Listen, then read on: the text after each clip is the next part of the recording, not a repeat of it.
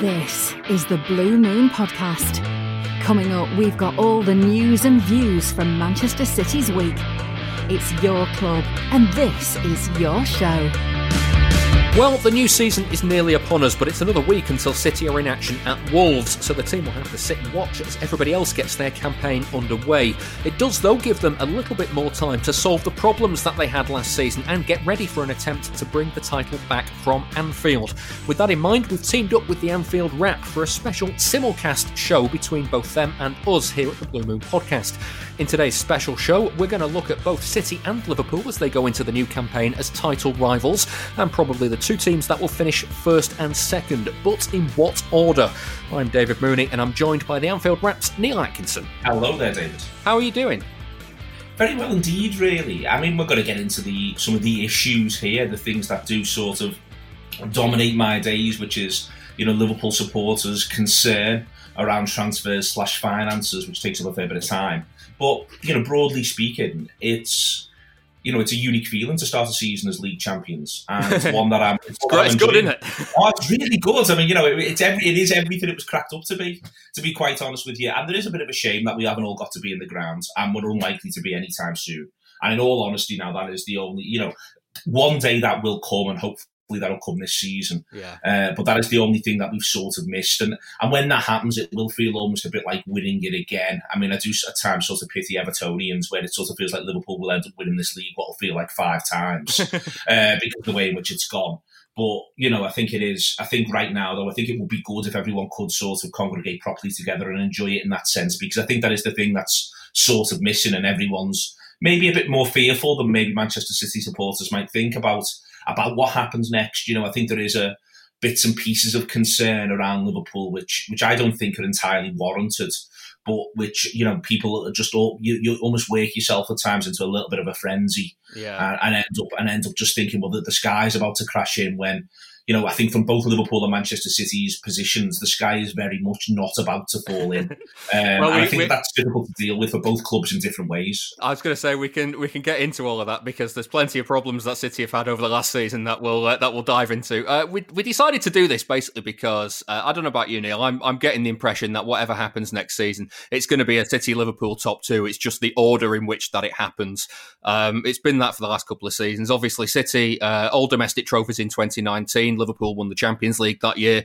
It almost flipped round this year, except City forgot to win the Champions League at any point, and Liverpool went on to win the title. So there's a strong argument for some reason that neither side have had sufficient credit over the last 2 seasons or 2 or 3 seasons. And so I suppose this is a show to celebrate what both sides have achieved in the last kind of 2-3 years, and also to look ahead to how they'll compete next season. Yeah, it's not entirely hands across the M62, but I think there's an element. There's an element in different ways, I think, of, and I'll go back to I'll include the City side of 17-18, that I think there's a lot of reasons why you end up in a situation, some slightly more justifiable than others, possibly from my point of view, but why we've ended up in a situation where I think there has been insufficient credit put around.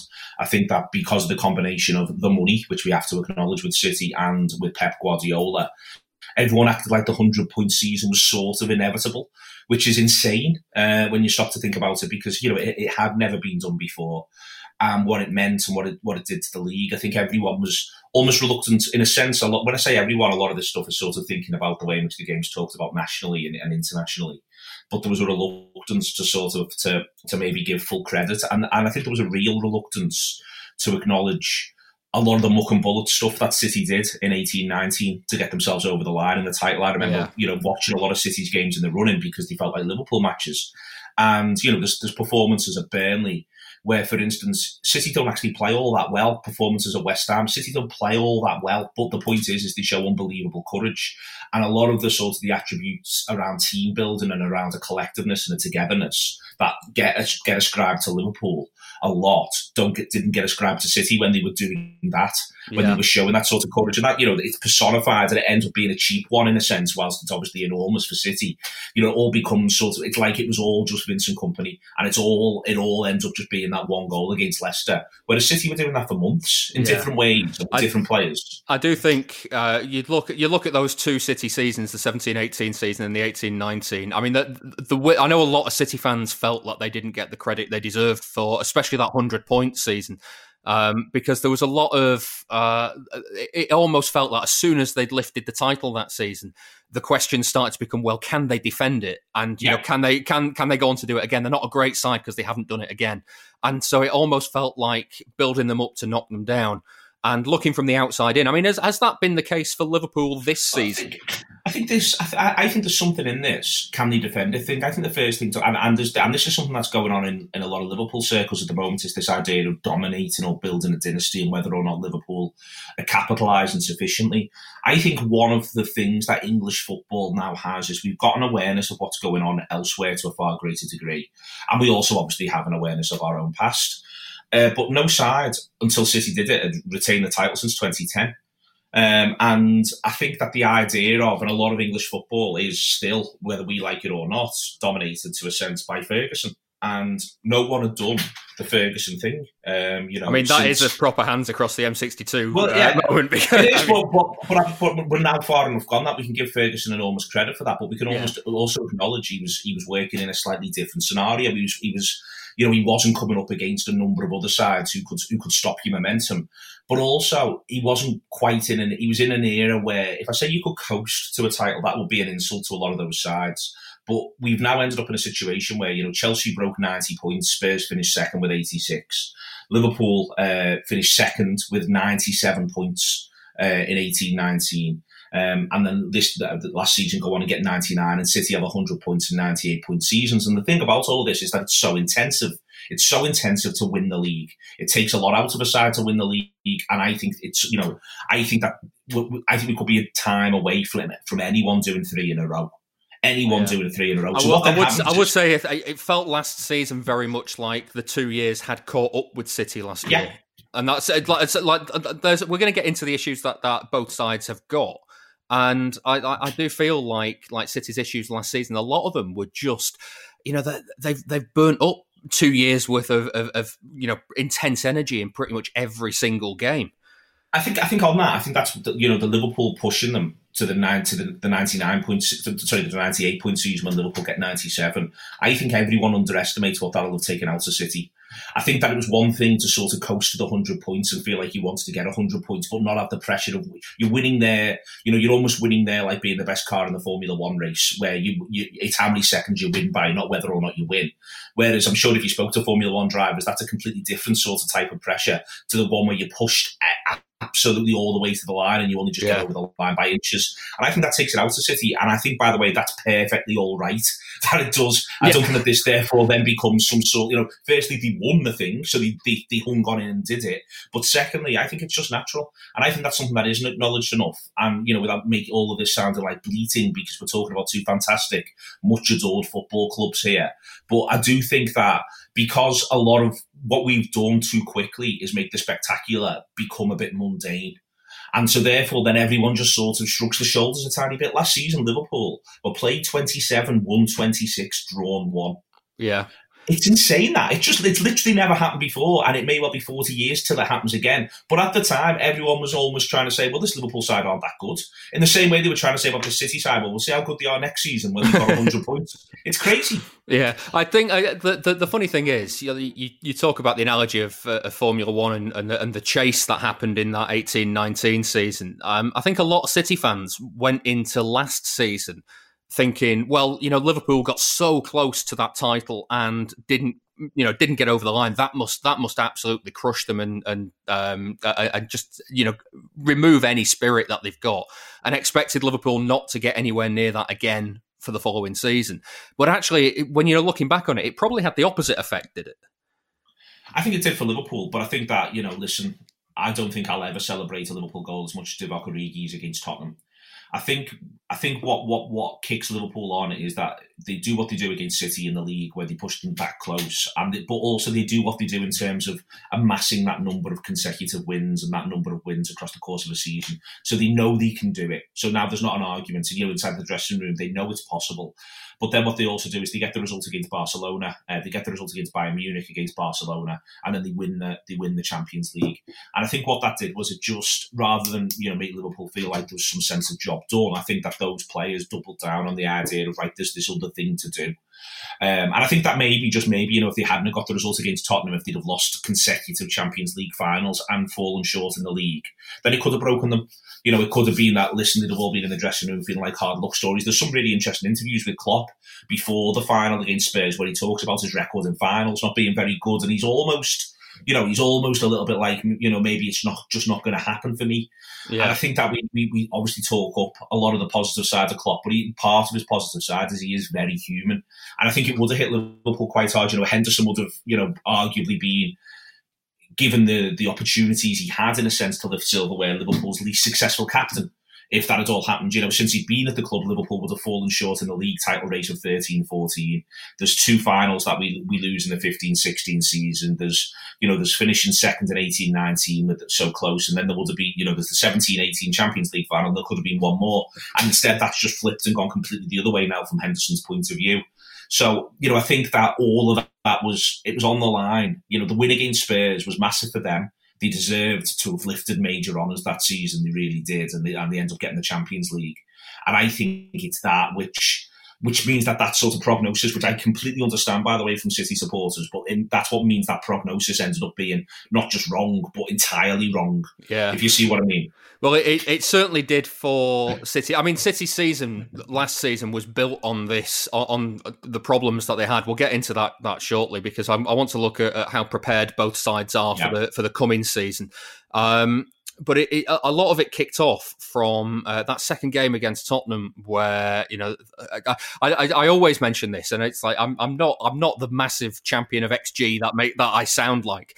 But throughout the season, City's expected goals were so much higher than what they actually scored, and their expected goals against was so much lower than what they actually conceded, and that was just a recipe for disaster throughout the entire campaign.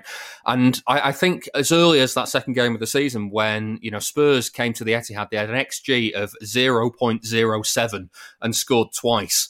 And you got a 2-2 draw, and you kind of go, well, okay, there's something to be solved here, and you can't really put your finger on what it is, because the team is still pretty much the same as it was in the 2 title-winning seasons.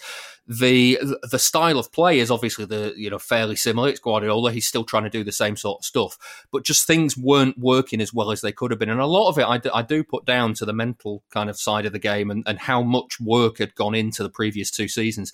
They won like a first, what was dubbed a domestic treble, because like no other side had done it before. It's not an easy thing to do, to win the league and then sweep up the other domestic cups, because Guardiola did not particularly rotate his team in the cup competitions. So this was a squad of players. Okay, we have to, like you said before, we have to acknowledge how much has been spent on this squad, and it's not cheaply put together. It is a squad of great players that can all fill in different positions, and they played every 3 days with 1 or 2 changes in the team all the way through for 2 seasons. And then, so you get to the end of this season, you kind of go, well, okay, well, you allow them that because, for 2 years, you've had some of the best football and the 2 of the best teams England has ever seen. And first off, Liverpool forced you to win the title in the way that they did in 18-19, but equally City continued winning as well. If City had dropped off, Liverpool would have won that title with less than 97 points. So they were pushing each other all the way through that season. And then, so it's like City's 2 seasons, 17-18, 18-19, have been mirrored by Liverpool in 18-19, 19-20 sort of thing, but just like with slightly different outcomes, if that makes sense. It does make sense. There's loads on that those drop points against Tottenham. Like, it felt massive. And we did some stuff on the Anfield app where we pulled back through the season. And we also did some review stuff. And one of the things that came up in the review stuff when we were looking back on the season was people were talking about where they were when City dropped points against Tottenham. And it's a really difficult thing to put that in context, in that we hadn't seen City drop points since January of 2019. We hadn't seen City literally drop points. And when they dropped points against Tottenham, people were almost electrified, to be quite honest with you. People might feel like, Manchester City supporters might feel that's almost a little bit small time, but it was, oh my God, they can drop points. And it felt like a win. It genuinely did. We'd beaten Southampton earlier in the day. We got away with one. We weren't great first half. And then Adrian, who come in for Alisson. Alisson misses a fair bit of the season last season, and it is something I will put over to City supporters. We were without our first choice goalkeeper for a lot of the league season last season. It wasn't just City who had injuries, but Adrian makes a terrible error, basically puts it on a plate for Danny Ings. Danny Ings scores to make it 2-1. And then they have a really good chance with 5 to go, Southampton, and they miss it, which is obviously lucky for us. And then later in the same day, City draw 2-2 with Spurs. But I think the Spurs one, I think you're able to write off as an accident. The one that I think then goes on and does feel enormous is the fact that City lose to Norwich. Yeah. And I think that's the one which rattles everyone, but also made us feel like they really can be got at here, because yes, Norwich are quite tidy and they're smart and they had a plan.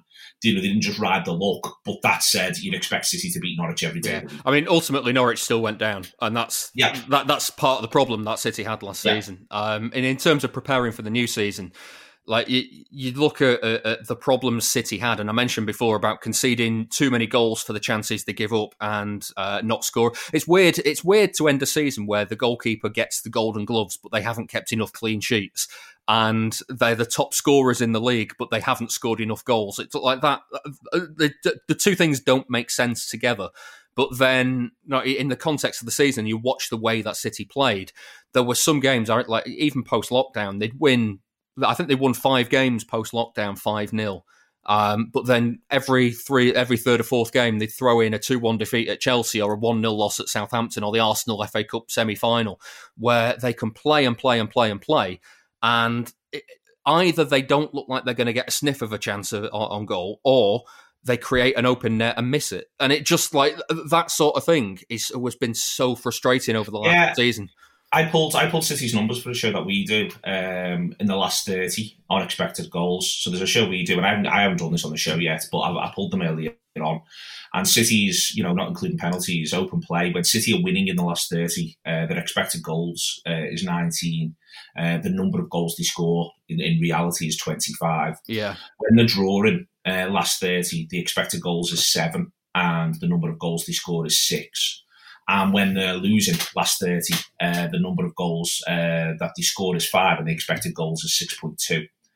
And I think that tells just a little bit of story. First, it tells a little bit of story about how on those expected goal stuff, some of it is, without wanting, again, this has always happened with football teams, a little bit of it is padding.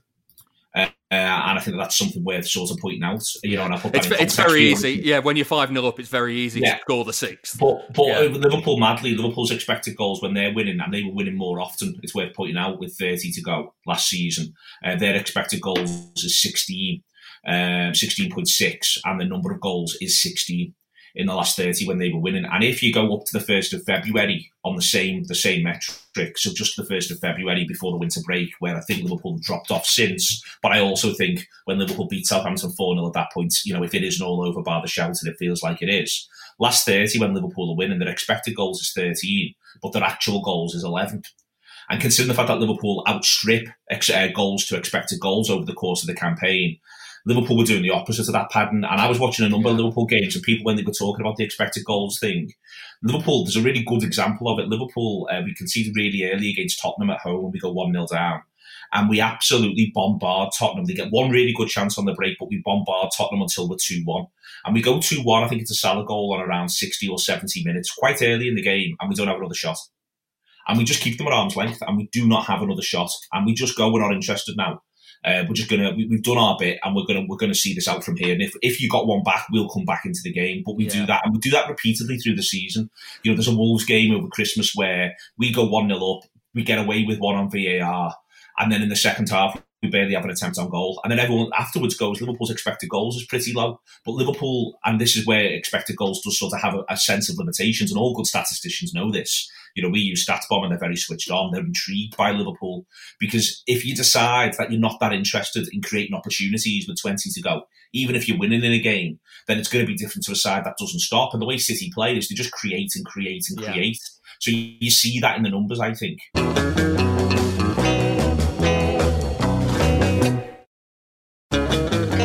Support the show by becoming a backer. Patreon.com/Blue Moon Podcast. You mentioned that Wolves game. City have got Wolves away first, technically, because you guys play Liverpool.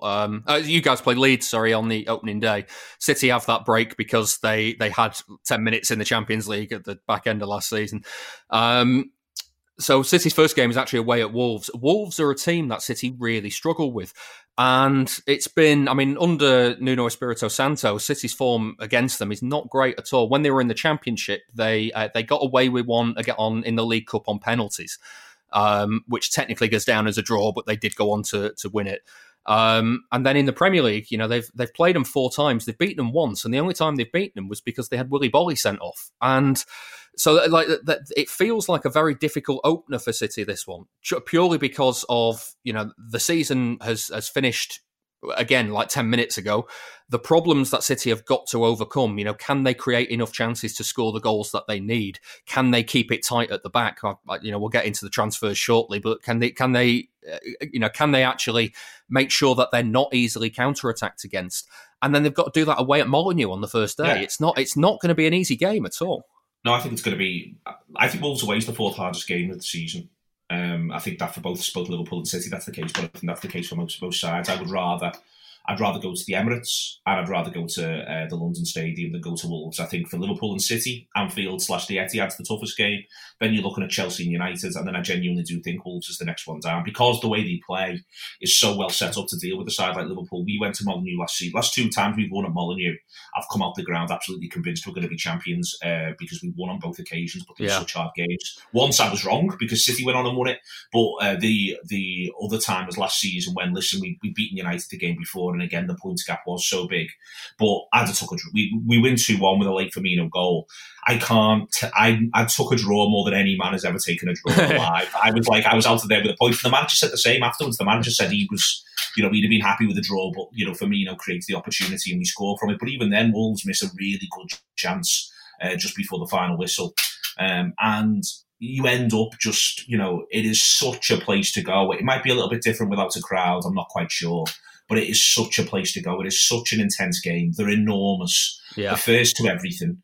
They're so well set up when they haven't got the ball. Last season, the game at the Etihad from Wolves was, it was almost the perfect away game from them. City struggled to create that day. And part of it was the Gundogan, Rodri problem that they had in the middle and Mahrez being left isolated on the right side. But a lot of it was, they just did not give City the space to create anything. And with Adama Traore on the break against Nicolas Otamendi, well, there's only one winner because Otamendi is how he's still at City, I'm not entirely sure. And so it proved this season it's going to be tough. And then they go away to Molineux, and I was disappointed with the way City played at Molineux last season, purely because they got themselves 2-0 up. They'd had a man sent off, at 0-0. They had Ederson sent off. And to get 2-0 up with 10 men, you kind of go, well, just, play the sensible game and don't give up too many chances. And they made 3 defensive errors effectively and practically gifted Wolves 3 goals. And you go, well, okay, right, it's just not going to happen for us this season. You've got to dust yourself down and go again next season. And it's the question now becomes is whether City have hit that reset button or whether it's going to take some time going into the new season, in which case Wolves away on the first day. Again, alarm bells are ringing there. Well, I think on this though, this is the Liverpool thing. So what we just talked about with Tottenham and City, I think is really, really valid. Liverpool's second game's away at Chelsea, and in all honesty, if you offer me one guaranteed win next season, you get to guarantee which game you win next season. It's that one away at Chelsea, second game. It's not away at the Etihad or even away at Old Trafford. It's that one away at Chelsea, second game. And the reason why is if Liverpool beat Leeds, which will be a really tough game, by the way, they will leg us everywhere. They've got so much energy, this Leeds side, and they've been drilled in it for years. Who knows as well? They might have also had spies in the camp for the last 6 months. So, it's not difficult to find out what Liverpool do. But, I think it is, I think they'll be so focused and determined Leeds. So it won't be an easy game for Liverpool. But if we get through it with 3 points, I think that the thing in the way that football is, and certainly because the games are all played now, certainly Liverpool's and City's games, we so rarely play at the same time. Everyone's watching everybody else's games. And I think if Liverpool go to Chelsea and get any type of win, then I do think firstly, Liverpool will be buoyed by it. But secondly, I think it will lead to, people thinking, oh, here we go, it's the same old Liverpool again. It's actually almost in our interests, if we get out with a dirty 2-1. If we go there and win 4-0, people say Liverpool played brilliantly, but it might actually be better if we get out with a dirty 2-1 where Chelsea miss a big chance because of a great save from Alisson last minute. If you know what I mean, like that could almost be the perfect scenario because everybody will go, oh, well, Liverpool are just doing the Liverpool thing that they did last season again. And I think that's why that game's so huge. And certainly if the same weekend City go to Wolves and drop points, because I think a lot of this is, I think football teams, and not just Liverpool and City, but the teams that are facing them, and that's why the Norwich game was important, I think. Everyone's watching what everybody else does, and everybody either takes energy from what other teams do or feels like it's a bit of a blow. Yeah. And I think that the speed with which this Premier League, it could either settle back into last year's rut, prior to COVID hitting, or it could become something really quite different. And obviously it's in Liverpool's interest that it settles back into what happened last season. But I think, if City, for instance, win the first 5 or 6, including going to Wolves and getting something, then City will feel like, here we go. This is like 17-18. This is like 18-19. We know how this goes. And the rest of the league will go, oh, City, you don't know what you're going to get. Yeah. And this is why I think it is, the start of this season is absolutely massive. We've got Leeds, which won't be easy. Then we've got Chelsea. Then we've got Arsenal, against whom we haven't won now in 2 under Arteta. So, it's 2 isn't loads, but 2 is at least something. Then our 4th game's Villa away, which should be relatively straightforward, given the fact that there isn't a crowd there. But then our 5th game's away at Everton, and with or without the crowd, we haven't won at Goodison since 2016. So it's a tough start for Liverpool. So if we emerge from that with 4 wins and 1 draw, for instance, then we'll be feeling like this is great. And the other thing that the way the fixture list has fallen for us is I think it suits Liverpool and Klopp to have weaker sides as you move that run after the November international break. Yeah. And that's fallen for us again. And that's where you make the points up. And that's what we've done the last couple of seasons. So I think that's fallen for us. But City, if City do get something from Wolves, if City go to Wolves and get any form of win, I know I'll be going, all right then, this is a thing because how I know how hard it is to go to Wolves and get anything. Yeah. Well, let's look at how prepared both sides are in terms of transfers, because you mentioned it earlier on. Well, this is it, because I'll talk you through the story. You remember Didi Hamann, what he did for Liverpool. I don't know if you remember what happened when he left Liverpool, though. Yeah. He moved to Bolton, technically to Bolton on a free transfer, and City came along and went, no, we'll take Didi Hamann for a couple of years. Here's £400,000, Bolton. And then Phil Gartside went on the radio a few years ago and said, well, we never actually sent the paperwork in, so City didn't actually need to pay us any money. So that's who Barcelona are dealing with here. So when it comes to trying to get Lionel Messi, here's the thing, Messi's almost the magic bullet to City's problems last season. City were too easily counter-attacked against. They didn't score enough chances. If you suddenly throw Lionel Messi into that team, who I think is the best player in the world, then you have the solution to the counter-attacks, because City have so much more of the ball again than what they have already. And, a lot of teams will be less willing to throw players forward against a side that has Messi on the break. And then equally, you'd say, well, if Messi's not going to put these chances away, then absolutely nobody is going to do it. The problem comes then is getting him away from Barcelona, because there is a whole politics at play that comes with it. Guardiola at City is obviously Barcelona legend. He's working with Chiqui Begueristain, the director of football, and Ferran Soriano, the CEO, also both from Barcelona. None of those three want to look like the bad guys back in Catalonia, so they don't want to be the ones that took Messi away from Barcelona. Barcelona's president, Bartomeu, obviously is not going to be the one that wants to have sold Messi and doesn't want to be the one that is responsible for Messi leaving. And then Messi himself is also not going to be the one that wants to go, look, Barcelona I'm leaving. And it ended up needing this massive kind of, look what a mess Barcelona are in, for Messi to be able to say, I'm ready. I need to leave this. I need to get away. And it just it became a massive story around this issue that neither side really wanted to blink, and in the end, probably, unless City go back with an offer of 150 million euros or whatever, some money for Messi, probably everybody loses out of all of this. City don't get Messi. Messi doesn't get his move, and Barcelona, are still a shambles. The interesting thing for me, I think with football clubs, we all do this thing where we presume they have an infinite number of employees and an infinite amount of time. Do you feel like the Messi thing may actually have been a distraction to City? Because there are only so many people who can work in so many departments at Manchester City, and there is only so much time. We're getting closer and closer to the start of the season. And yes, the transfer window has been extended. But one of the things I think that can sort of help a club at times, like Klopp was asked about it straight away, and he basically just almost went, "That's none of our business. We don't even have to think about that." The only way we'd have to think about that, he doesn't say this, but the only way we'd have to think about that is the knock-on effect within the markets, if you know what I mean. But we don't even have to think about that. That's none of our business. Do you think that that's something which, do you feel as though this might have been a distraction for City, that all of a sudden this thing emerges, that people have to have, in the most basic workplace sense, there has to have been meetings about Messi, if you know what I mean. The key players you've just described all have to get in a room and have a series of conversations across a number of days about Messi. And there might be people saying, hang on, aren't we also trying to buy another centre mid and another centre half? And someone saying, yeah, put that to one side because we've got to do this Messi thing. Do you think that might have distracted City? I hope it didn't, because I hope City are prepared enough to go, well, these are the fires that we've got burning. Let's keep attention to all of them at every stage. It does feel like City's transfer window has ground to a little bit of a halt at the moment. I mean, we're talking Wednesday morning at this time, so they might have got a couple of deals over the line by the time people hear this.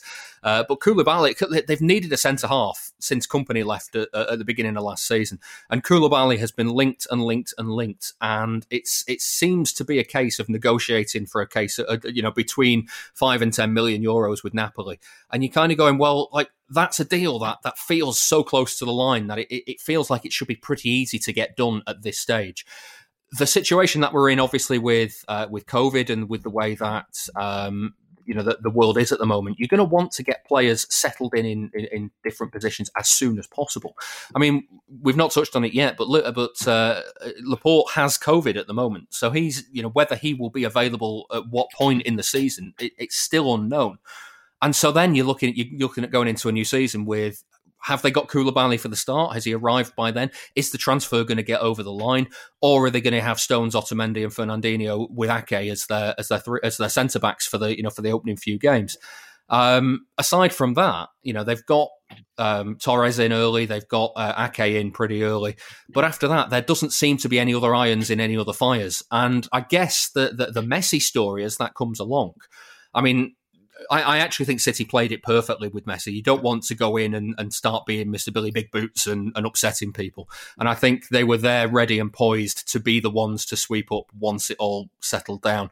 And it just didn't fall the way they hoped it would fall in Barcelona. And I guess that my hunch about whether they'll go for him again in future is, I don't think they'll go back this window with a monetary offer. They'll probably offer him a pre-contract in January when he's available on a free at the end of the season, and then we'll kind of see from there what happens. But I do think City didn't really do too much wrong in that. I just hope it hasn't distracted from other areas that certainly need strengthening. And I mean, there's the potential that City go into this season without having looked at another left back, and it's been 3 years now where they haven't strengthened at left back. I've got massive theories on this. I think he's bought Ake to play left back, and certainly in certain games. I think Ake's profile, left-footed, left-sided, can play centre half, but isn't quite the biggest. Can play holding midfield and can play left back. And I think that one of the things that Guardiola's thinking about is the way in which he has those, I've seen Walker do it repeatedly, his fullbacks tend not to overlap. They come in and play almost in a sitting midfield role when City are on the attack. And I think if you actually look at that and profile Ake within that, he makes a ton of sense. And I think the theory might be, well, he's a little bit more defensively solid and sound than the other left-back options, but he can play and hold in midfield. And so in certain games, and it wouldn't surprise me if away at Wolves is one of them, if Ake plays left-back rather than plays left-hand sided centre-half. But the idea being, what that means is that when we've got the ball, we've got the two centre-halves, we'll have whoever it is who's holding midfield, or probably Rodri. And then what will happen is Walker and Ake almost act as a bit of a shield that sits in front of them. So it's a 2 and then a 3, where they come in and come quite narrow, as City tend to do. I think you could write essays about City's purchase of fullbacks, because I don't actually think City have bought a bad one, but they keep buying ones that don't suit Guardiola. Or they keep buying ones that are injured forever. Yeah, either injured or but they keep buying ones that don't suit Guardiola, and I think there's a lot of reasons why, and some of them are FFP. And I think that's quite a strange. Again, Liverpool supporters look onto City and look onto the riches, and there's some Liverpool supporters who wish they had them. But I think one of the reasons why City just end up with Cancelo is because they can do the deal that they do with Juventus. Yeah. So you're actually limiting the pool of players you can buy by virtue of the fact that you need to do it for mega money in this really weird way, because you need everyone to do the exchange and all of that sort of stuff, and you need Juventus to be open to doing this sort of thing. But anyway, that's an aside. It wouldn't surprise me if the Guardiola's use of Ake ends up being, certainly for the bigger games, and certainly for the games where he's concerned about being counted on, and maybe even for games when you get into the last 30, bring Ake on, put him left back. And it isn't that he just sits there, he moves into midfield, but what he doesn't do is go on the overlap. Yeah. He becomes part of a barrier. And that's what I think. And I think if that is the case, I think that's a really clever signing, to be honest with you. And I think that people, City aren't going to come out and say that week one. Guardiola's not going to say, well, here's my big tactical plan, because why would you? Yeah. But so I think at the minute, everyone went 40 million for Ake. That's absolutely unreal. Just being relegated, etc., etc. I think he really has got an idea for Ake. I think it's that. And that then creates the room for other players to play around that. And then obviously in certain games, Ake can play left-sided centre-half. I think Ake will get 30 starts in the league. And I think people will be surprised where and when he gets them. Yeah, the thing for City fans is the number of the number of seasons now where we've gone into the campaign. Sure, 17-18, they just bought Mendy, and it was looking like it was going to be a great signing. You can't predict that. He'll do his knee in the first 5 or 6 games or whatever. Okay, you can write that season off. They had Fabian Delph as a makeshift left back. It worked up to a point, and then it stopped working at the point where you probably expect it to stop working. Zinchenko emerged as somebody who could do a job there, and it's such a horrid phrase, but he's an attacking midfielder, and he is playing left back. And you get to the point where he's played so much at left back, then you have to start judging him as a left back, because that's how he's getting into the team. And he's just not offering the defensive solidity that City need in that position. And so you go into another season where you haven't signed anybody for left back and go, well, Zinchenko's doing all right, doing a job, and it worked last season, and then suddenly that stops working again.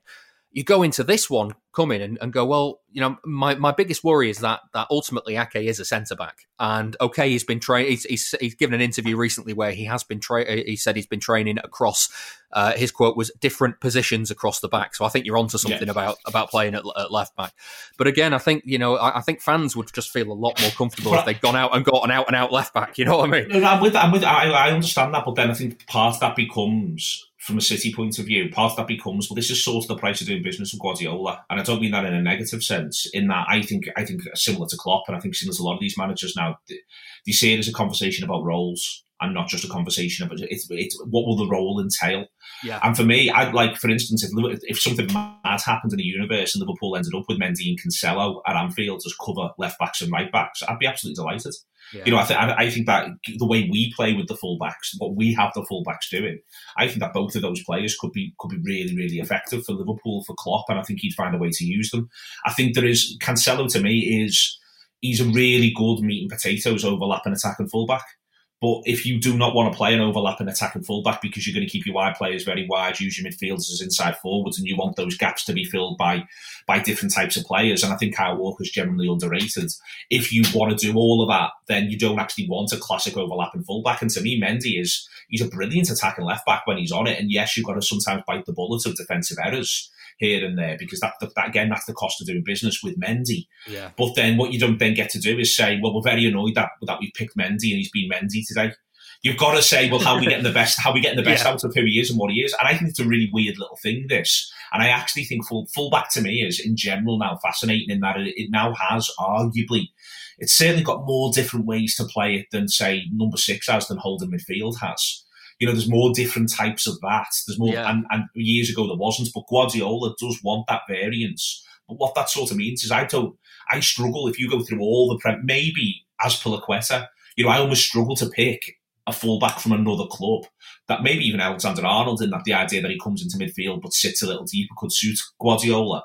But I really struggle to think of really obvious sort who of could do that job, yeah, for City. Whereas I think actually for Liverpool, I do think, I think we ask loads of Trent. I think that's a slightly separate case, but I think Robertson's brilliant. Don't get me wrong. I really do think he's terrific. But we were looking at for his cover to be Jamal Lewis from Norwich, who I've never been particularly impressed with. I think he's quite good, but I've never been particularly impressed with. But we'd have just asked him to do meat and potatoes full back in, put a ball in here and there, make the pitch up big. And down the line sort of thing. Yeah.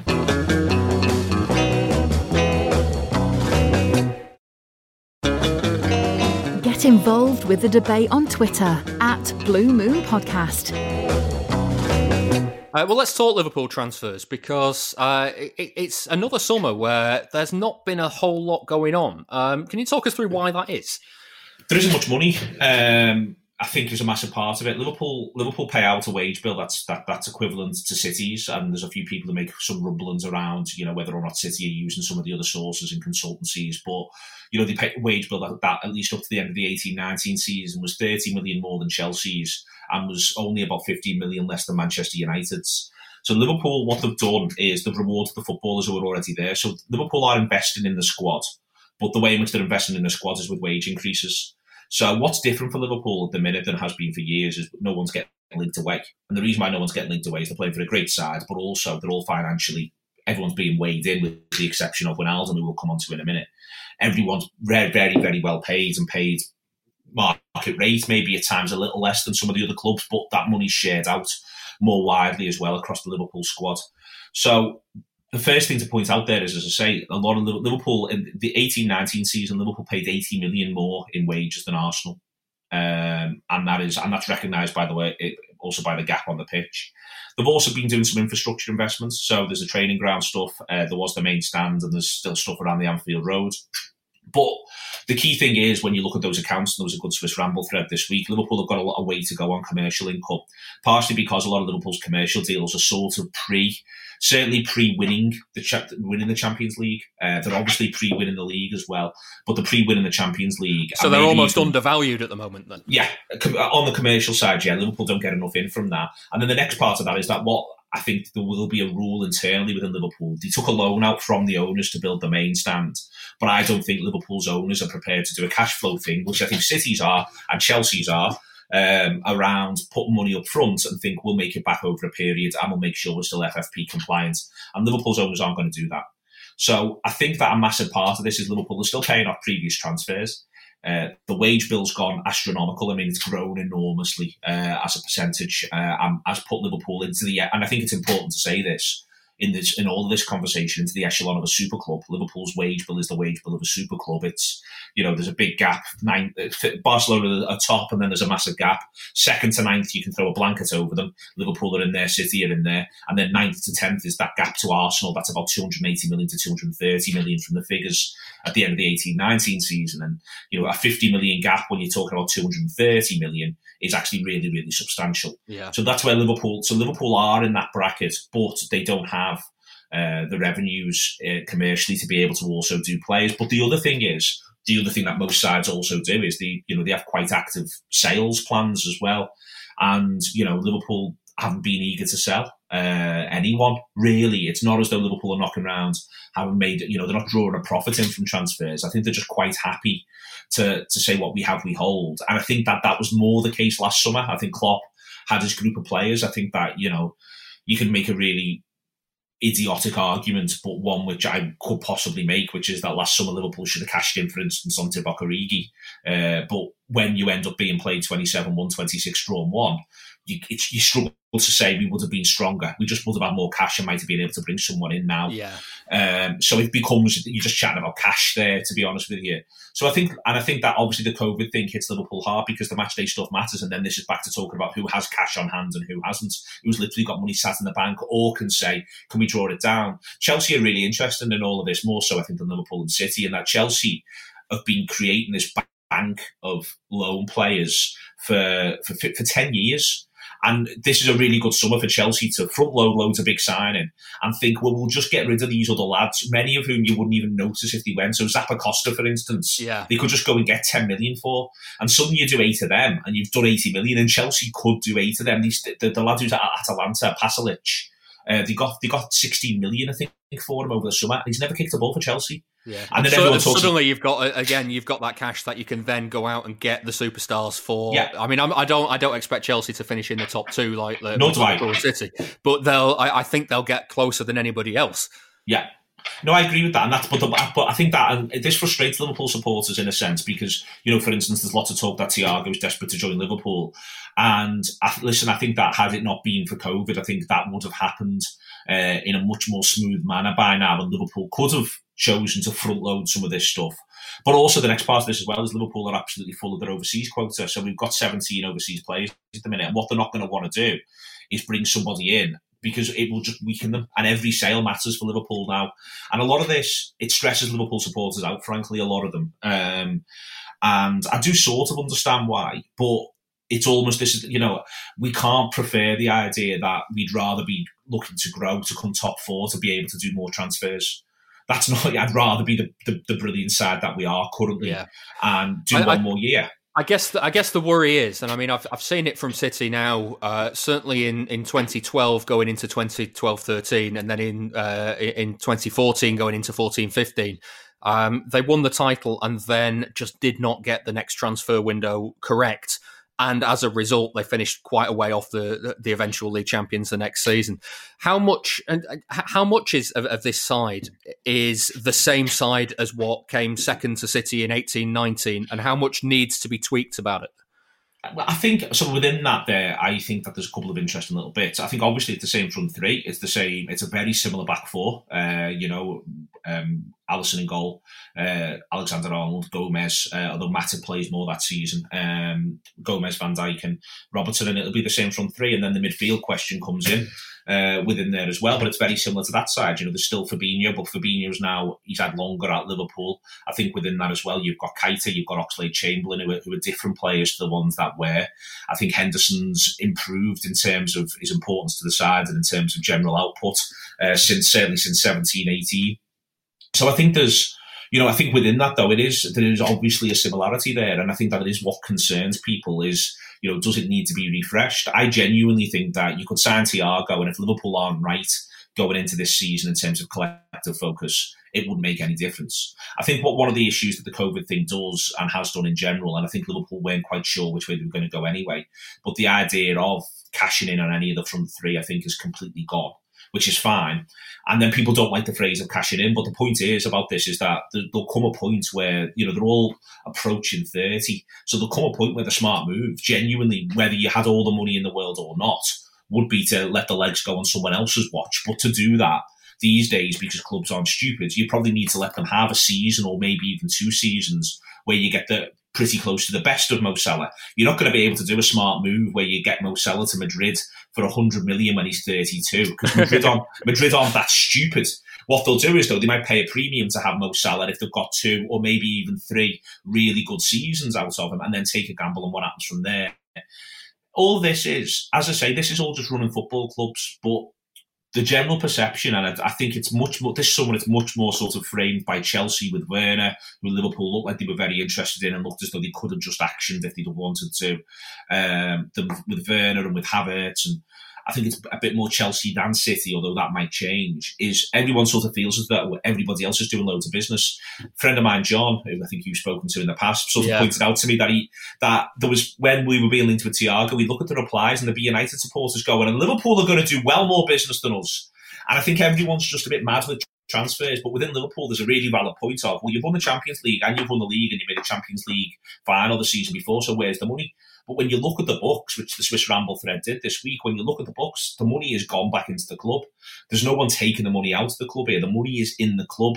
So then the question becomes, and that's where then this becomes, who do you want and on what basis do you want your football club to be owned question. And I'm personally, but I'm not saying I'm representative, I'm really quite relaxed that if Liverpool are self-sufficient and are being run well, then we'll be there or thereabouts. And I think it's really important for Liverpool to cement the jump as a super club, which I think they've done with the wages, because we can all argue with Miguel Delaney till the cows come home. But there is such a thing, I think, as having that sort of super club basis. And if super clubs are going to exist, I want Liverpool to be one of them.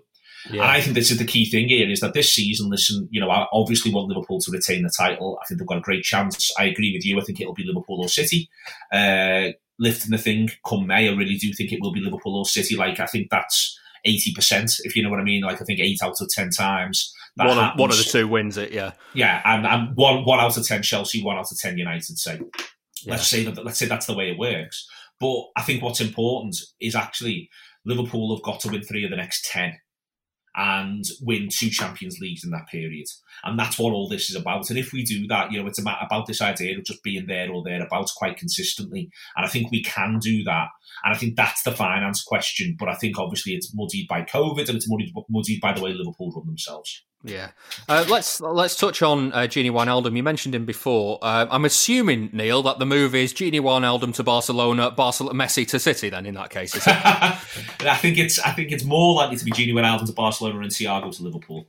I think Liverpool would plan to let Wijnaldum go on a free. And I think they plan to try to pick Thiago up on a free next summer. And I think Bayern Munich have sort of nudged that. And I think also that Koeman's gone to Barcelona sort of nudged that as well. So I think Liverpool may well have to end up making that move one way or another if Wijnaldum decides that he wants to go and Liverpool can agree a fee with Barca. Then I think that will move all relatively quickly, to be honest with you. I think it'll be a massive loss, not least because he turns up. His fitness, his attendance is unbelievable.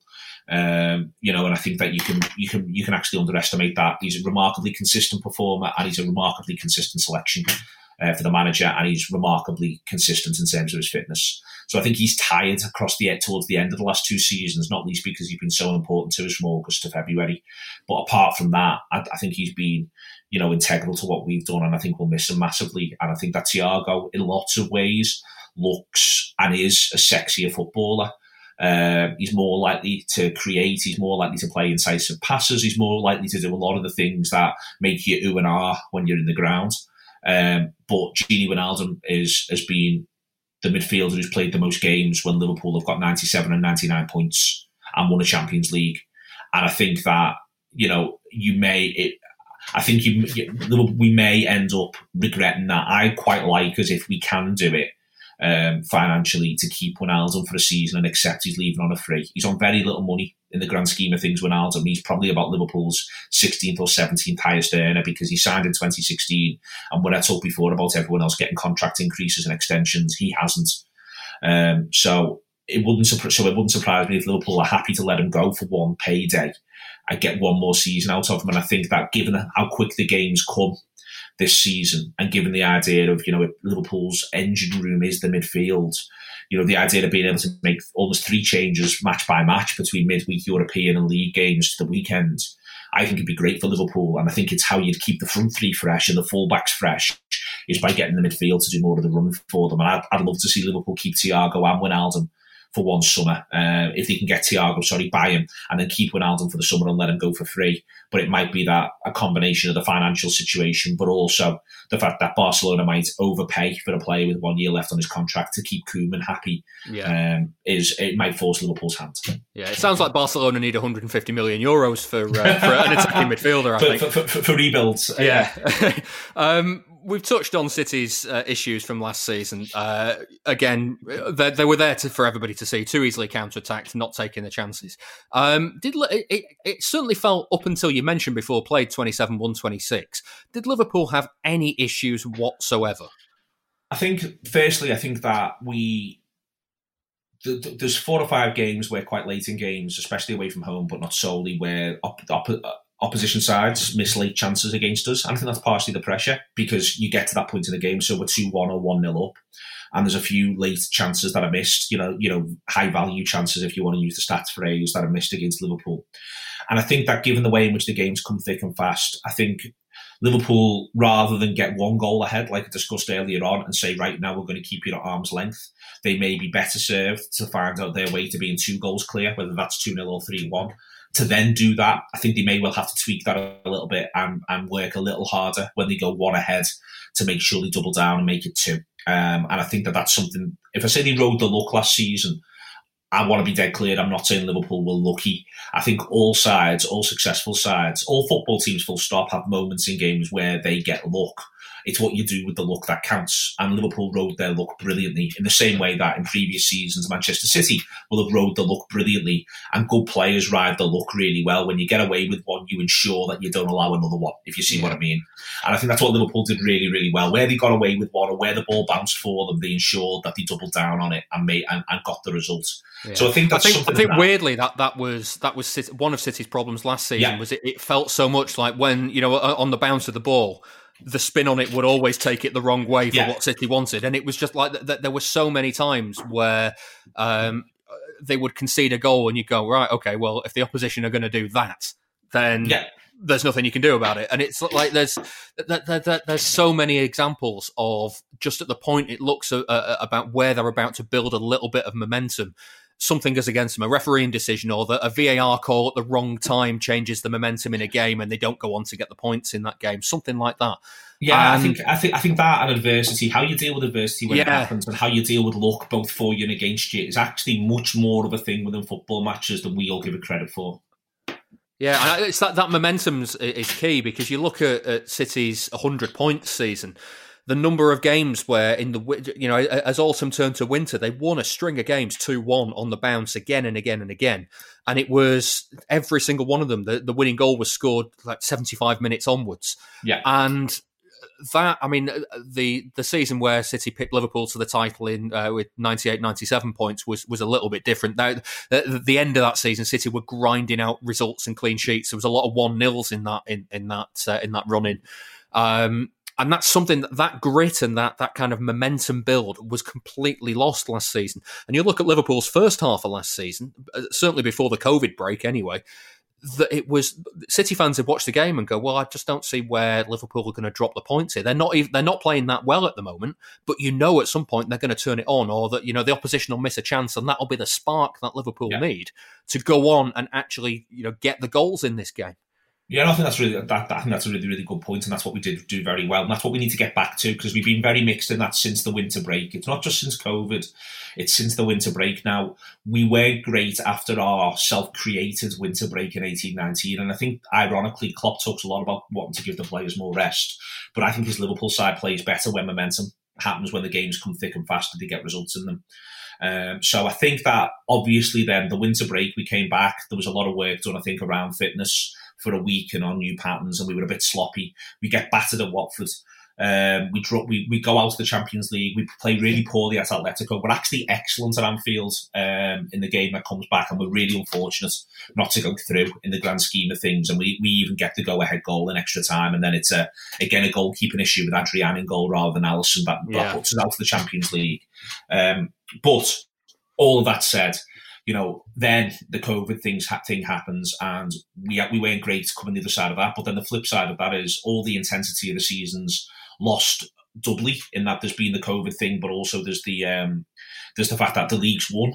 And I think that did lead to Liverpool effectively, losing a level of intensity. Yeah, so the question, and I actually wonder for next season if the fact, because we talked about City for last season, where ideally the COVID break should have been like a clean slate. They could come back and go, okay, we had all these issues, pre-COVID, post-COVID, what's going to happen? How are we going to sort them out? And it ended up just being a continuation. And part of my wonder for that was, well, the league was already won, so pretty much every Premier League game that City played was a dead rubber by this stage. They were going to finish in the top four. At that stage as well, they were at that moment banned from the Champions League, so it didn't really matter if they did finish in the top four at that stage. And so, now we go into this new season, and actually, because there is something to play for, does that give City a little extra 5%, 10% that wasn't there in the lockdown games previously? I think it does, but I think the question is whether or not Liverpool go back to the way in which they were prior to the lockdown games as well. So that's the key question here, and that's why the first 5-6 games are, I think, firstly going to be massive, because I think what will happen is footballers are as prone to narrative as any other humans, and they'll tell themselves the stories that they want to tell themselves off the back of that. Yeah. So I think that's something. That's why, as I said before, if you offer me one guaranteed win, it will be Chelsea away second game. I think that will be significant, and footballers will convince themselves of some of these things. But I also just think that yes, it all returns back to zero. What I think helps though is for instance, I think Liverpool are the best team in the country at 0-0. They're the best team in the world at 0-0. I think that's where Liverpool do their best business, their best work. And I also think that Liverpool are terrific 1-0 down. I think they're dreadful 2-0 down, but it doesn't happen all that often because they're very, very good at 0-0 and 1-0. I think that Liverpool handled mini adversity pretty well. I think though, if adversity snowballs, we've got no idea what this Liverpool side will do because they've not had to live that in any meaningful way. And that's why it is, we have been mixed since the winter break, and that's why there is legitimate cause for very mild concern. And we'll see how quickly Liverpool click back in. And if they do click back in, then, I can see it being another season where we're looking at two sides, and I think it will be two sides who are both going to break 90 points, knocking lumps out of each other. No side's ever done 90 points 3 years on the spin in English football, even allowing for 3 points for a win and even allowing for 42 game seasons. No one's ever broken 93 times in the history of English football. City could have done it last season, and Liverpool might do it this.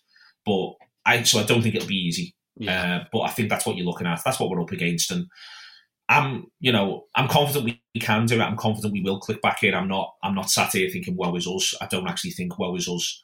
I think we'll be in really, really good shape. But it wouldn't surprise me if things don't go well for a few weeks for Liverpool. It might be tougher to correct than people might currently anticipate.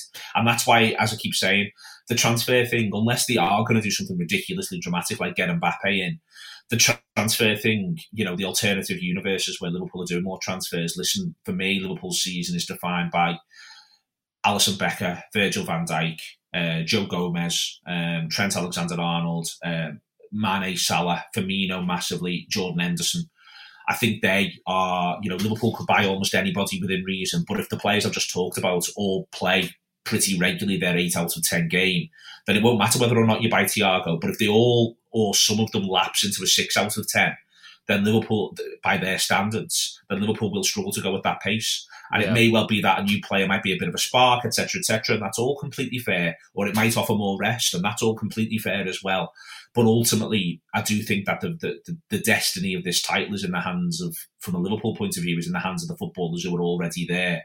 I don't think that Liverpool, the way you've talked about Messi and how you feel as though he'd be a magic bullet signing, I don't think there's a magic bullet signing that Liverpool are currently turning the nose up at, however good Thiago might be.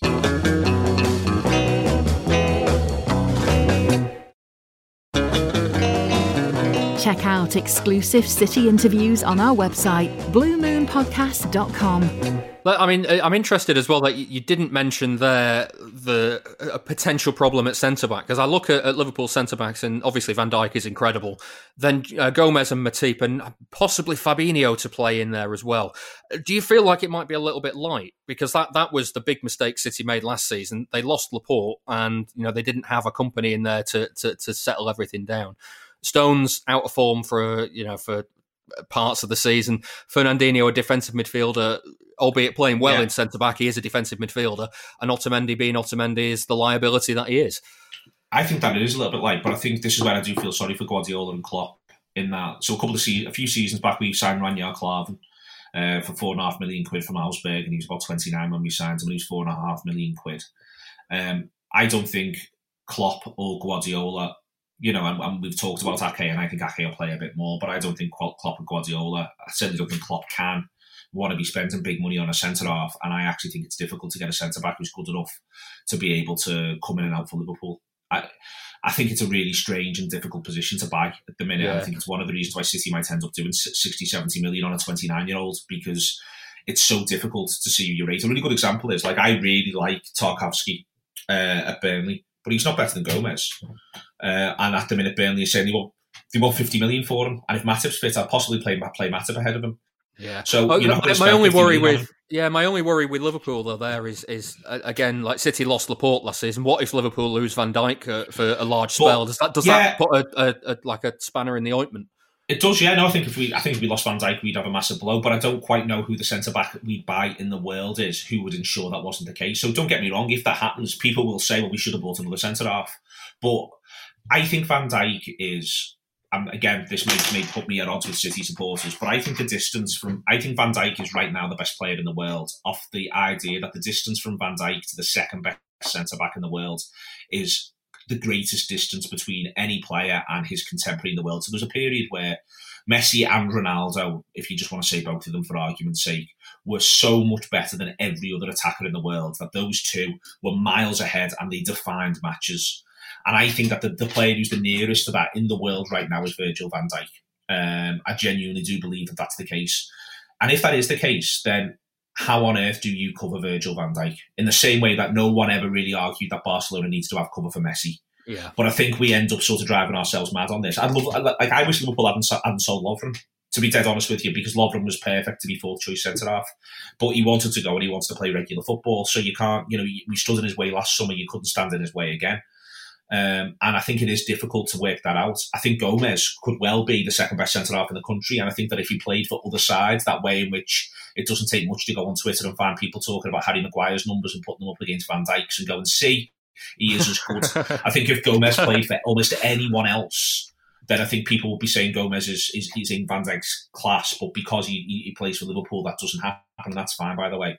So I think that I think the issue would be if we lost Van Dijk and Gomez simultaneously, but the other issue is the games come so thick and fast.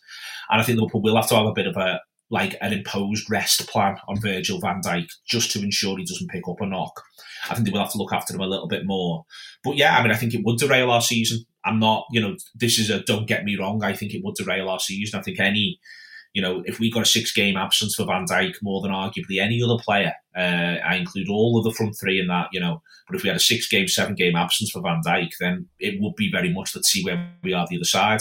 That said, last season, the same thing was said about Fabinho, and when he went out, Henderson came in and did a really good job. And I actually think last season, Klopp does this thing, all football managers basically fib all the time. You can shift from fib to lie depending on your mood, but they all love telling you fibs. And last season, Klopp did this trick, and all season he did this trick. And the trick he did was he said, at the start of the season, Adam Lallana can play 6. And there was a game in October where we went to Villa and 1-2-1 where Lallana started at 6, and the reason why was he wanted to keep Fabinho available to play 6 against City, and if Fabinho got booked that day, he'd have been suspended for the game against City. So he plays Lallana 6, and he played him 6 in the League Cup, and he said, Adam Lallana will play 6 for us this season. He is covering 6. When Fabinho got an injury that put him out for 3 months, Adam Lallana didn't play 6 once. Henderson went and played there. And in the same way that, for instance, Liverpool are at the minute saying they're going to cover Trent Alexander-Arnold with young Nico Williams, who's still got a lot of developing to do. That's sort of true in a game-by-game basis, but if Trent Alexander-Arnold's out for 3 months, someone else will play right back. Yeah. And similarly, if Van Dijk got an injury, Liverpool at the minute have got a couple of good young centre-half prospects they've used in pre-season, but if Van Dijk went out for 3 months at centre-half, for instance, Fabinho will play there. Yeah. You just put Fabinho there straight away and say that you're just going to do this job for me for 3 months now. More fool Klopp, though, for the Fabinho thing, because what he should have realised is that City haven't won at Anfield since 2003 and were never in any doubt that they were going to go there and get anything from the game. If he'd have just looked at the numbers for that, he'd have known that he could have played anybody in that game and City would have still gone there and imploded as the way that they always do. Let's finish with a little bit of a nod to the future, because... I not necessarily nod to the future then, I guess, but players that might emerge this season that haven't particularly kind of shone for City and Liverpool over the last couple of years. For City, the gut instinct immediately is to say Phil Foden will get more game time. I think he, certainly for the last season, is a first team player now. Everybody knows. Everybody's seen a lot of what he can do. There's no secret about how he's going to evolve into this City team. There are one or two others, though, that I think City fans would like to see get more game time. There's Taylor Harwood-Bellis, who is a centre-back that has... he played in a couple of the League Cup games last season, but didn't play too much. And there's one that City fans will be absolutely rooting for in Tommy Doyle, simply because his two grandfathers both played for City. They were Mike Doyle and Glyn Pardoe. Both City legends. So that, the idea of having the grandson of two City legends go on to become a City legend, it's like one of those it's like Roy of the Rovers stuff, you know what I mean? But he's another one who is quite away from the first team, might get 1 or 2 League Cup games. And then you throw in, there's a name that I'm going to mention now, Liam Delap, who, yes, he is the son of long throw specialist Rory Delap, but he plays absolutely nothing like him. He doesn't take throw-ins. He's a striker that just kind of bulldozes everything out of his way. Who maybe gets 1 or 2 League Cup games again if City are light on the striking front without, Gabriel Jesus and certainly with Aguero only just having come back from injury and the League Cup being so intensive in the next few weeks or so. So there's potential for him as well. So like from a City point of view, it's pretty much all youngsters who might emerge. From a Liverpool point of view, though, I'm looking at the names you've suggested and I'm thinking I know those players. Yeah, people know them, but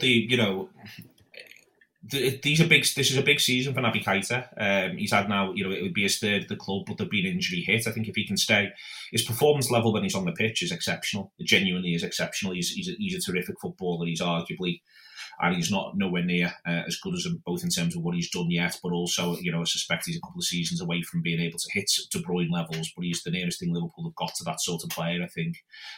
He knows exactly where everybody is on the pitch. He's technically brilliant. He can go past people and he's got a goal in him. When I say he's got a goal in him, what I mean is if he played 38 games, I'd expect him to get more than 12. I don't mean he's got a goal in him like people used to say about John Joe Shelby.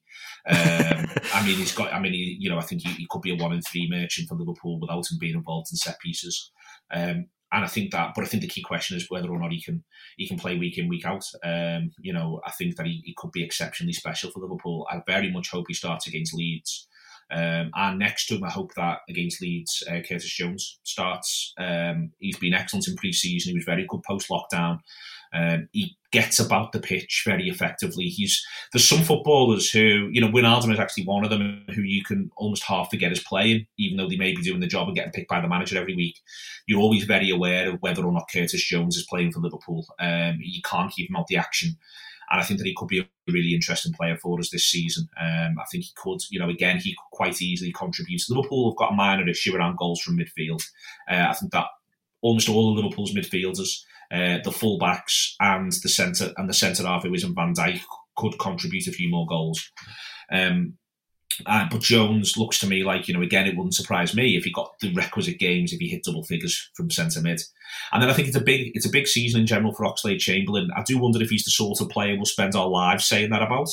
Those sorts of lads. You just need to play City more often because he whacks one in from 45 yards every game, doesn't he? Exactly. I think he suits those bigger matches, frankly. And I think he's got to find a way to contribute week in, week out.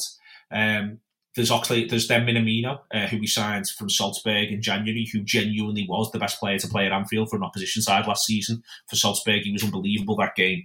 And he's looked good, really promising in pre-season.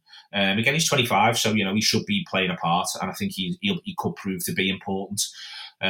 He may not be. And if he isn't, then I think that's an area where Liverpool may struggle with rotation. I think they need Minamino to produce the goods. And people outside of the Liverpool bubble may not be entirely aware of him yet, but Harvey Elliott is obscenely exciting. He is, he plays right hand side with a left foot. He is not like Salah in that he's not that sort of goal machine. He's just unbelievably creative, and I think he's got so much technical quality. He will score goals, but he is capable of moments of absolute flamboyance and brilliance. And I don't know how many games he gets. He's still very young, but it wouldn't surprise me if Liverpool this season are a bit more eager than people might think to get him time. First team. He was on the bench for a lot of the lockdown games. He was in the 18 for a lot of them, but he didn't get on very much at all. I think he could only get about 10 minutes. I'll be intrigued to see whether or not he's on the bench against Leeds, because I think if he is, given the nature of that bench, I think he may well be a bit more likely to feature than he was last season, and I think he may well be being lined up to play a bigger part across the whole of the campaign, and I think he may well, if he gets on, there's not been a moment yet to suggest he will stop being the player he is. He's looked good and competent and tactically switched on whenever he's played, but he's also got moments of absolute magic. So there's 5 players I've named there, all of whom didn't really contribute to play 27-1, 26 draw 1, if we're honest about it. A couple of them emerged and had appearances in that run, but all of them, it wouldn't surprise me if all of them have a significant part to play this season, and that is part of when you're talking about Liverpool freshening it up. Minamino, Jones and Elliott, they were not part really of that squad prior to the COVID outbreak. That's 3 players in there, and I think that's something that Klopp will have his eye on. Yeah, I think from a City point of view as well, in terms of first teamers to emerge or to improve on last season in that sense, I think it's a big season in that way for Bernardo Silva. He was one. He played a big part of City's title win in 2018. He actually played more games than people think in 2017-18. But he was, again, kind of used from the bench last 10, 15 minutes a lot. 2018-19, he was a big part of it. 19-20, it just didn't work for him one week after another. And in terms of centre-back help, I completely forgot to mention him before with the Barcelona link was Garcia, who is a little bit in the doghouse at the moment because he's not going to sign a new contract. He said he doesn't want to sign a new contract. We all assumed with a move to Barcelona on the cards, and Barcelona seem like they're quite happy to wait a year and get him on a free at the end of this contract. So it then becomes an issue of, is he hanging around the first team squad for a year? Does he play much football, given especially the confidence that John Stones hasn't got at the moment, and that Otamendi is, as I've said repeatedly throughout this show, is Otamendi. Yeah. Then again, if Koulibaly's come in as well, where is the position for Garcia to play? So it's certainly an interesting way that City will start this season. And I guess the fact that the transfer window has been extended to October means that I don't know if Liverpool will be ready for Leeds at the weekend, but I certainly wonder if City will have all of their business done by the time they get to Wolves for that Monday night game. It's certainly going to be interesting. No, I don't think we'll be done. I think he'll still be looking. I think he'll want to add one attacker possibly, but I think he'll also want to bring the central midfielder in from Munich. Yeah. So but I think that might go all the way to the 5th of October. Yeah. So to finish then, Neil, looking at the way the two teams are shaping up, I'm guessing you think Liverpool will finish first? Just my thing on it, as I said before, is, I said 8 out of 10 before, and I sort of stick by that, but I'll, if you want to ask me out of 100, I'd possibly give, Liverpool 42 out of 100 and City 38 out of 100. Listen, I think you'll be able to throw a blanket over it, and I think it's more defined by City than Liverpool. I expect Liverpool to break 90 points. I'd be surprised certainly if Liverpool can still win it with sort of 7 games to go and you get to the last 8 of the Champions League. If Liverpool haven't got to choose whether or not to prioritise the Champions League because it looks like the league's just not going to happen, then they might not break 90 points. But if Liverpool are going toe to toe with City or something, if Liverpool are within 4 points of City with 8 games to go, then I think they'll break 90 points. And then I think the defining factor is what City do.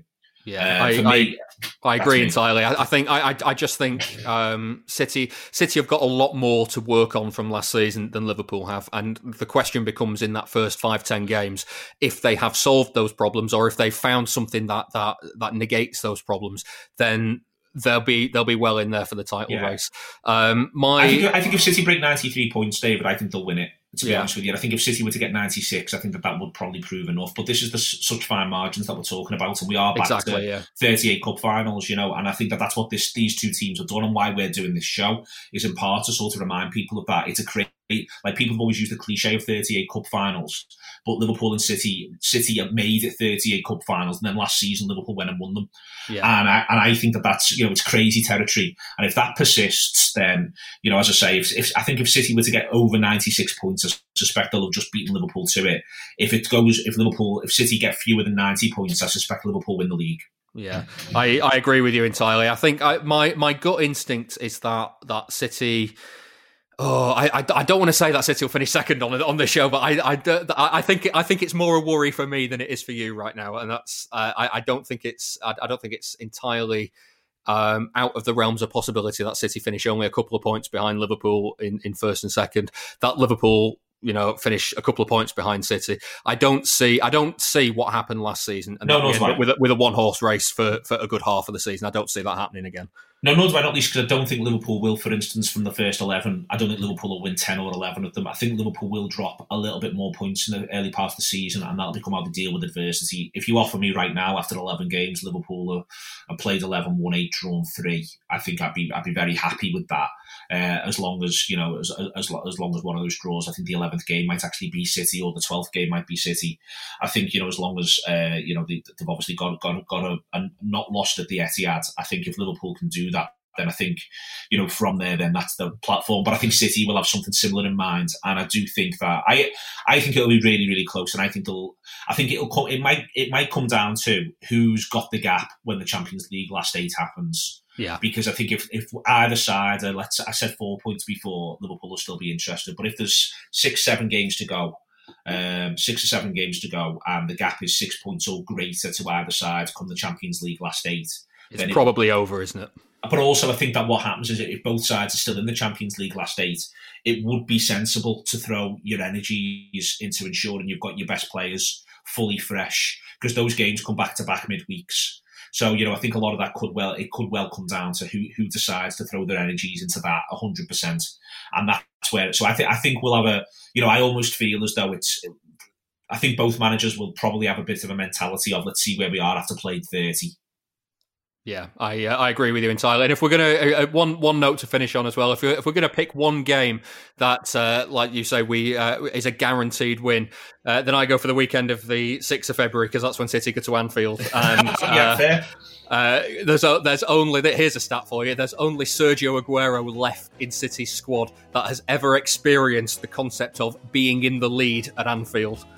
No other City player in that squad has ever been in front at Anfield for City, at least. So that's if City lose every other game this season but win at Anfield, there'll be a moral victory in there somewhere. That's quite something. I've really enjoyed this, David. Thank you for doing it. Maybe we should do it halfway through the season. Yeah, well, it depends. If Liverpool are running away with it, then I might not take you up on that offer. But otherwise, yeah. Vice versa, yeah. Neil, thank you very much for today. Thank you. Well, that's it for this special episode, joint between the Blue Moon podcast and the Anfield Wrap. We'll be back with our first episode of the season on Friday, the 18th of September, next Friday, where we'll also be previewing that game against Wolves and looking ahead to the season. See you then.